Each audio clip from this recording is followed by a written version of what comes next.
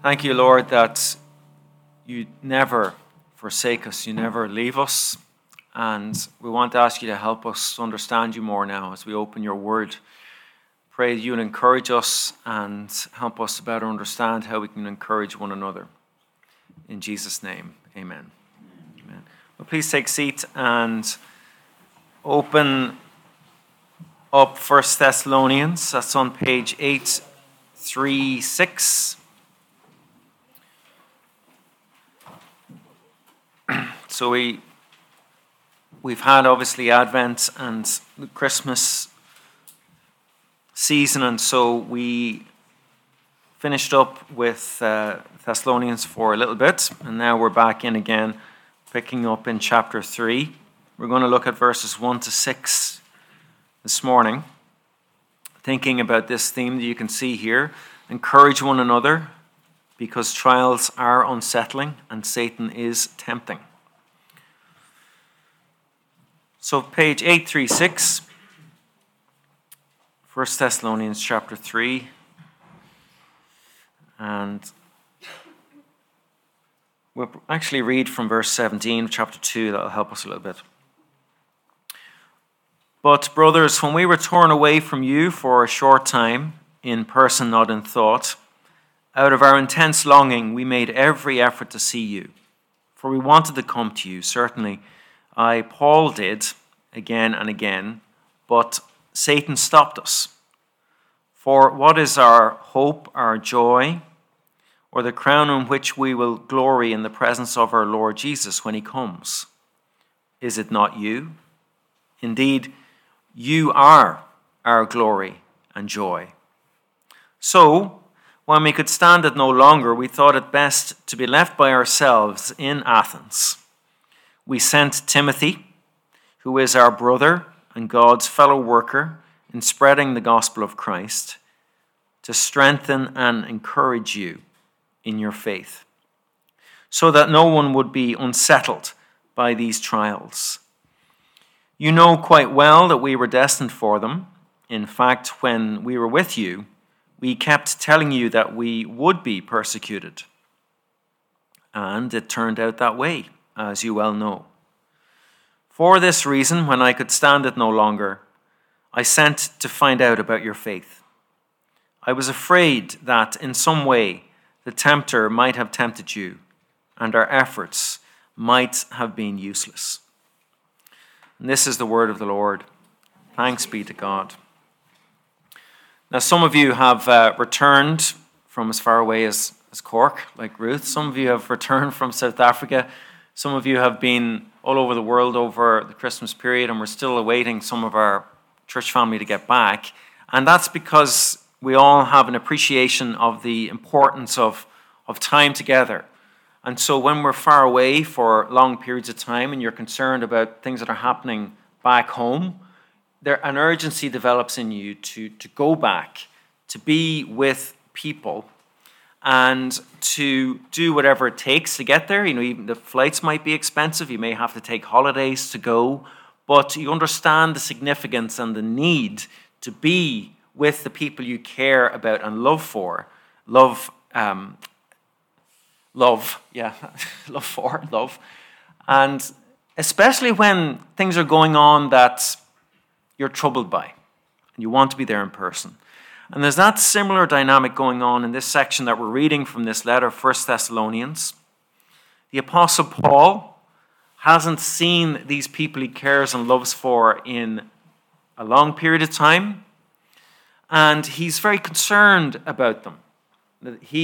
Through his preaching, the church had come to life, but he got kicked out of that area and hasn't been able to return. And he knows that things have been difficult for them, and so he's very concerned to get back to them out of his love for them, to see how they're doing. He just couldn't stand being away and not knowing how things were.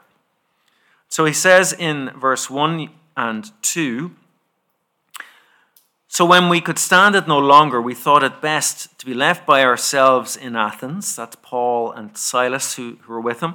We sent Timothy, who is our brother and God's fellow worker in spreading the gospel of Christ, to strengthen and encourage you in the faith. He couldn't stand not knowing how they were. And he wanted to encourage them. And encouraging one another is critical in this section. He wanted to encourage them. He couldn't stand not knowing. You see that comes up in verse 5 as well, where he says, "For this reason, when I could stand it no longer, I sent to find out about your faith." And so he sends Timothy in verse 2, who is our brother and God's fellow worker in spreading the gospel of Christ, to strengthen and encourage you in your faith. Now that was a very costly thing for Paul to do. Timothy was very special to him. They had a very close relationship. They were like family, like father and son.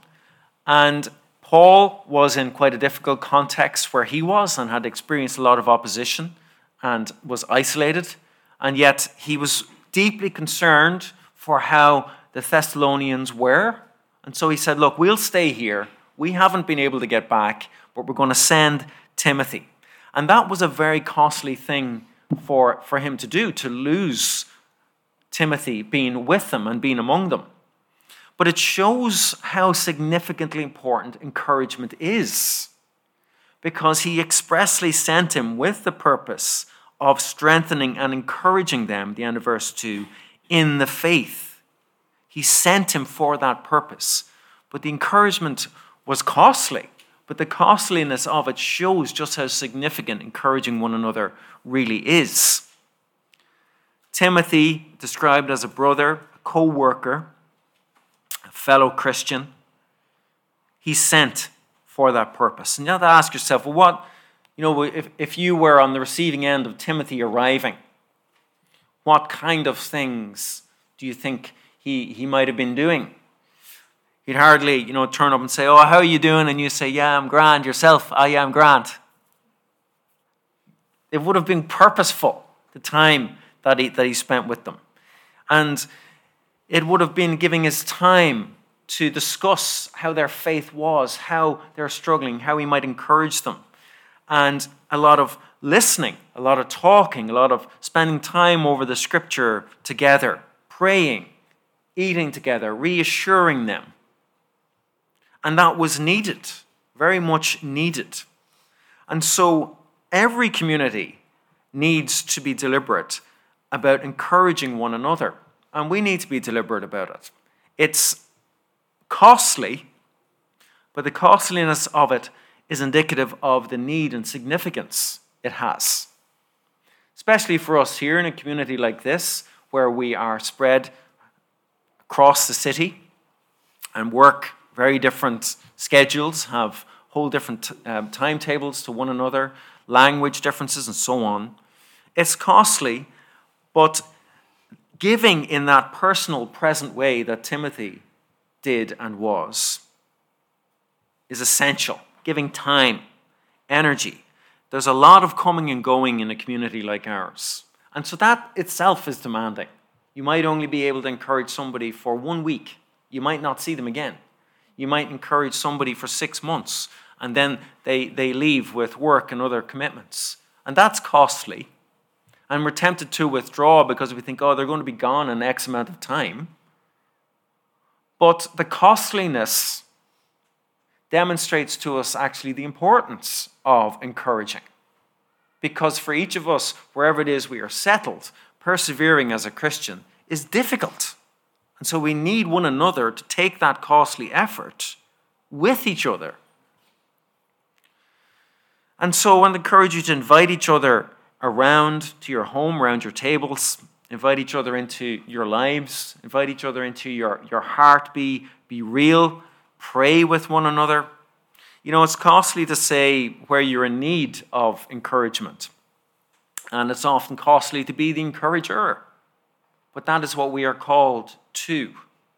It's needed because it's not easy to follow Jesus. It's not something that just you can do in isolation. You're not designed to do it in isolation.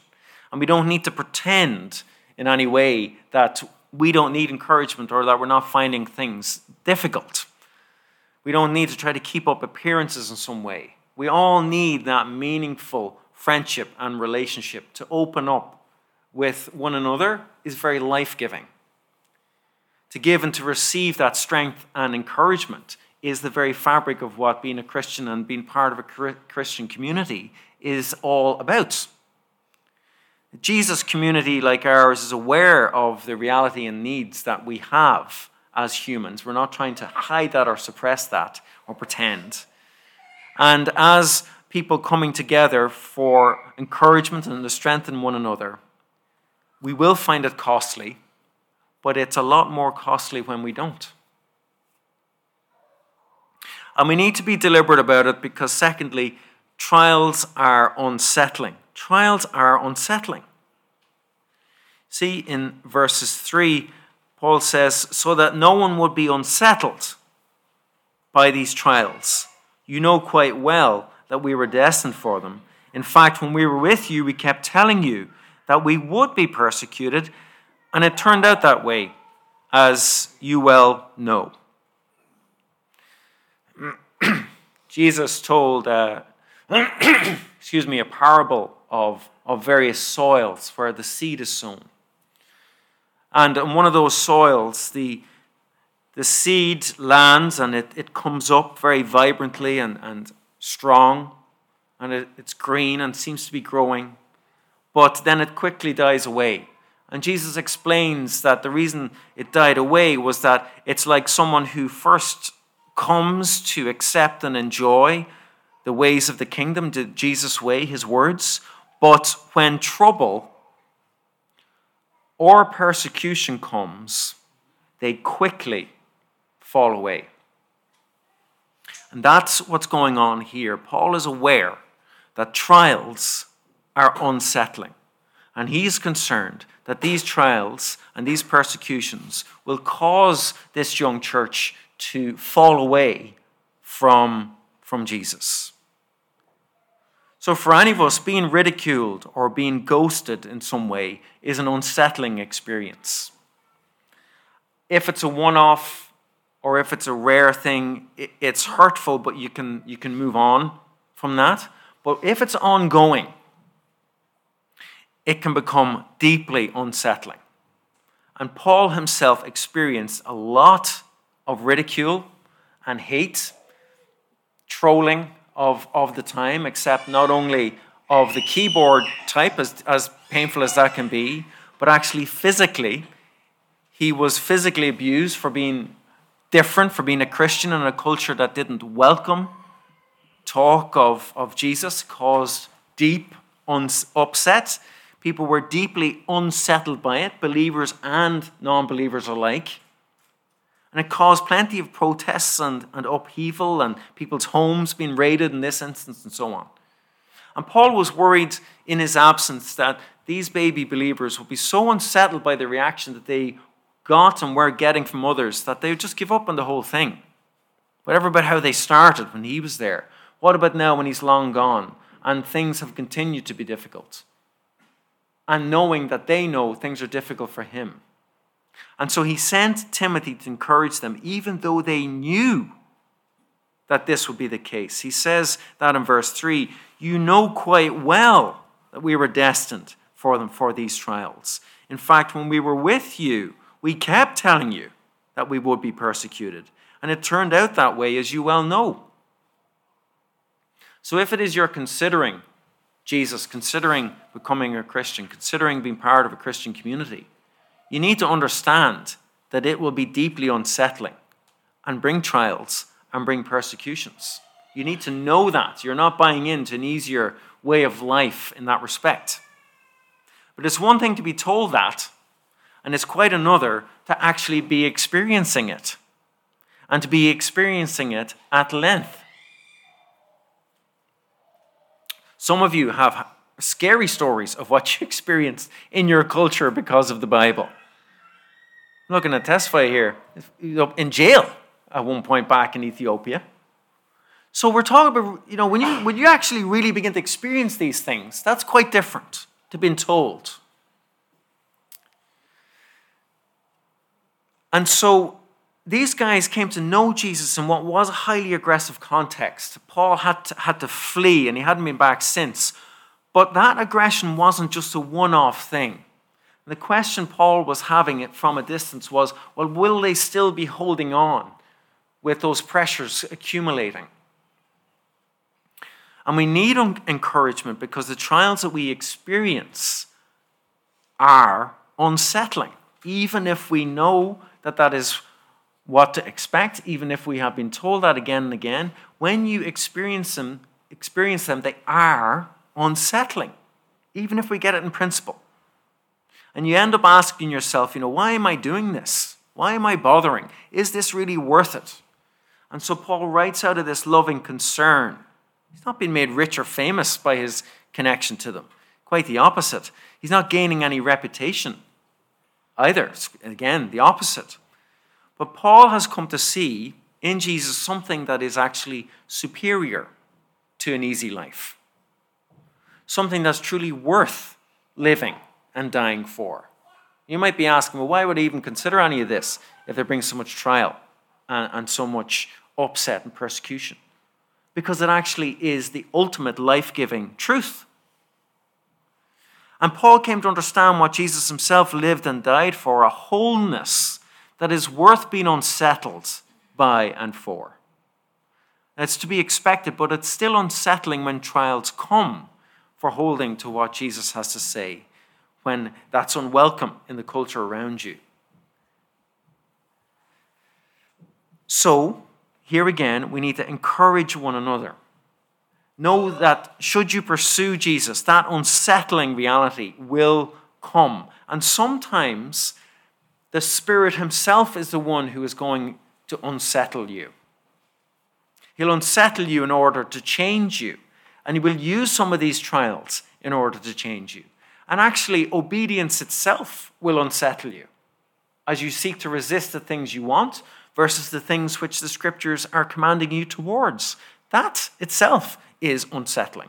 Taking up your cross and following Jesus is unsettling. And God uses that to shape and to mold us. We can expect that, but it is still unsettling.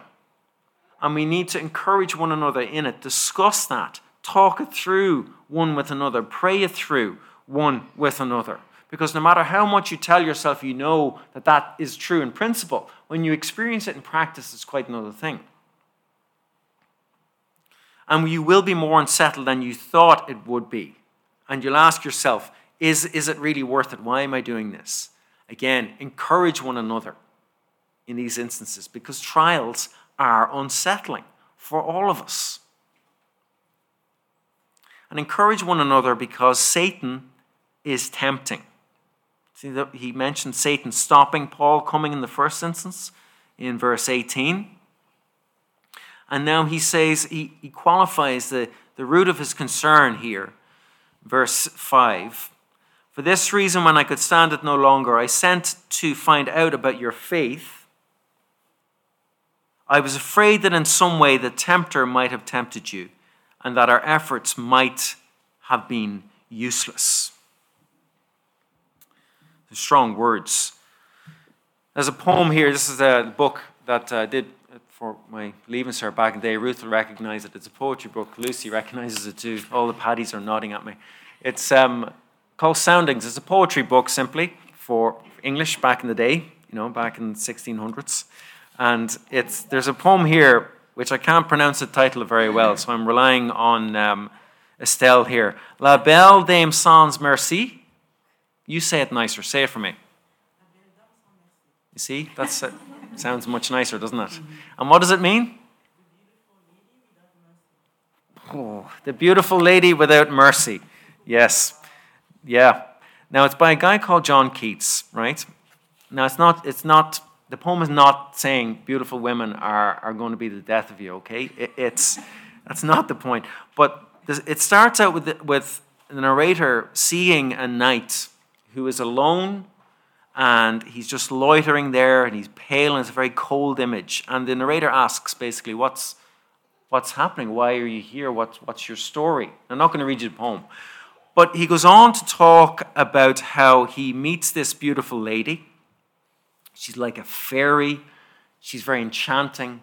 And they go off together on his horse, and they go through these very beautiful scenes and beautiful experiences. And he just loses track of time, and he's mesmerized by her sweetness. And she takes him back to her abode, and it just turns into a nightmare, really.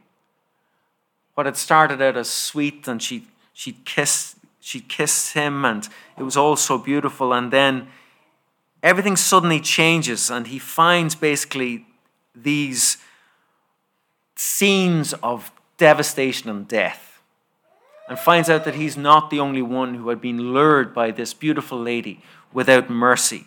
And they all pale like he is now, kings and princes and warriors. Death pale they were all. And they all had been victims of this beautiful woman with no mercy. And he wakes up from this horrid scene of all of these people who similarly had been enraptured by her, and he's left there loitering, pale, cold, and you're driven back to the narrator again who's asking about the scene. It's really deeply vivid poem. It's always stuck with me. It sweeps you up and leaves you with a lot of unanswered questions, and that's the whole point. That's what makes it so memorable and effective. But what is clear about it is, and this is where this ties into our theme for now in terms of Satan is tempting, what's clear is that she promises one thing, but the reality was very different. And the process of alluring was very sweet, but the outcome was awful. And he wasn't the only one to fall for her charm and to be ruined. And the narrator looks on and he says, what's happened here? And the idea is, as you hear the narrator ask that question, and as you look at the story of the man, the knight at arms, you're meant to draw lessons in and say, okay, how can I make sure I'm not left alone and palely loitering? How can I make sure I'm not seduced and ruined by whatever I find tempting? And that's Paul's concern here. He can't stand not knowing if Satan has ruined their lives, presenting beautiful things to them of whatever form, but actually he's merciless and intends their ruin. He's going to use their trials in this case to break them down. I was afraid that in some way the tempter might have tempted you and that our efforts might have been useless. So Satan finds ways to seduce. He's happy to use a carrot where he's tempting you towards something you want. He's happy to use a stick where he frightens you with something. It doesn't make any difference to him. His goal is to veer you away from faith in Jesus by whatever means. And in this case, it's the stick, if you understand that imagery, of the trials. But the stick of the trials comes with the carrot as well, because he's saying, in effect, to those who are suffering, this would all stop if you just stopped being so committed to this Jesus lifestyle. Everything would just be so much easier if you tone it down a bit. Life would be normal again. You could go back to normal. You could be accepted again. You could lose all that weirdo hatred vibes that you get in work every day. And Paul is blunt about the reality of Satan and that he is tempting, how convincing he can be. And he feared that Satan would have succeeded and that everything would have proved to be for nothing, lost. Thankfully, it's not the case, as we'll read on next week. But any kind of scam operates from pretense. We've been thinking about this lately. They seek to deceive. They lure you in. They take a little and then a lot until it's too late. And Satan scams from pretense as well. He doesn't hand you a business card and say, call me if you would like me to ruin your life. Here's my number. His approach looks and sounds almost unnoticeable, hardly even recognizable. Sounds genuine, convincing, attractive, not sinful, not harmful. It's just a little bit of deserved escapism. What harm is that? Where do you escape to rather than turn to God or turn to others for encouragements? What are you drawn to reward yourself with to cope with the harder edges of life with Jesus? Where is it that you know you are compromising and you know that you're hiding it? It won't be the same for all of us. It'll all be very different for each of us depending on our own experience and our own disposition. Soft pornography might do nothing for me. It might be your downfall. I might not care about money. You might become obsessed with it. It's going to be different for all of us. And it's going to be things that are not particularly obvious necessarily. But we have to ask ourselves, what is it we're drawn to that is corroding our faith, that's promising some kind of relief and satisfaction, and is causing us to sidestep that little bit from the Bible and from Jesus, or to withdraw that little bit from community and from taking that step of seeking encouragement from others with whatever this thing is? Maybe it's a secret thing. Maybe it's a habitual thing. Maybe it's something we haven't even realized is a problem because people are not close enough to us to point it out. That's a dangerous place to be. What does your Instagram feed say about your escape mechanisms? What do your temptations say? What do your wants say about you and to you? How are you tempted to pursue good desires, but in a compromised or wrong way? Where do you say to yourself, I deserve this and no one need know? What do you think is off limits to others around you? What gives you pleasure but leaves you feeling guilty and dirty and regretful? How, in other words, is the tempter tempting you? And he could use the trial of your own sin and regret and tie you up in knots and guilt about that to keep you from Jesus too. So he can use a time of suffering also to expose a new weakness within you, to pull you down just when you think that you're flying high and you've gotten through a really hard time. You can actually be more exposed than ever on the other side of that. And Satan will happily wait it out and then seek to strike you when you're feeling you're through something. He could be tempting you to go no further with this community here in Emmanuel and what we represent.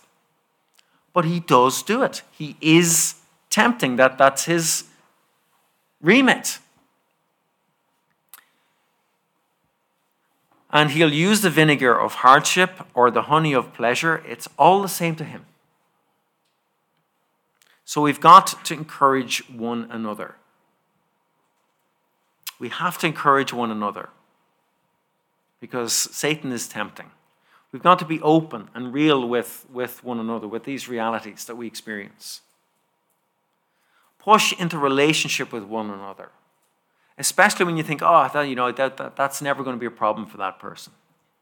Every time I have encountered somebody who's slipped up in some really nightmare way, a way that's affected them, their ministries, their families, every time people say, I never would have saw that coming.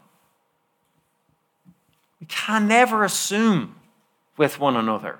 We need to encourage one another because these things are a reality for all of us. And Paul couldn't stand not knowing what was going on. Such was the depth of his concern.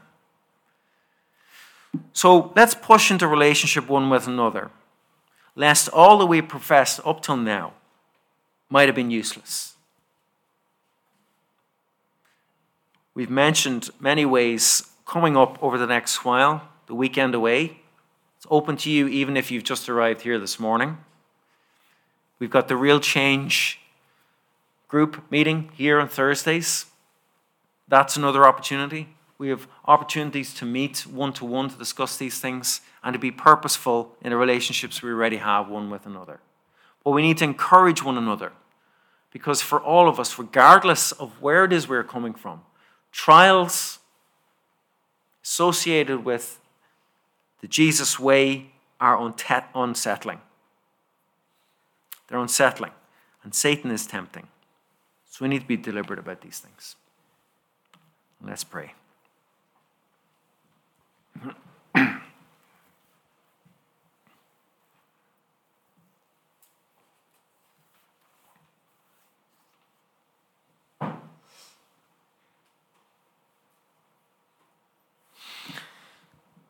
Thank you for these words, Father, and we pray that you, by your Spirit, will help us to strengthen and encourage one another in the faith, so that we might not be unsettled by trials, that we might not be tempted by Satan. Help us to do that. Help us to be real one with another. Help us to be deliberate about it. And we pray, Lord, that we might grow in the faith. We pray, as Paul discovers about the Thessalonians, that good news of our faith and love may come, and that we might not be seduced by anything false. So we ask for you to have mercy on us and help us in that way. In Jesus' name, amen.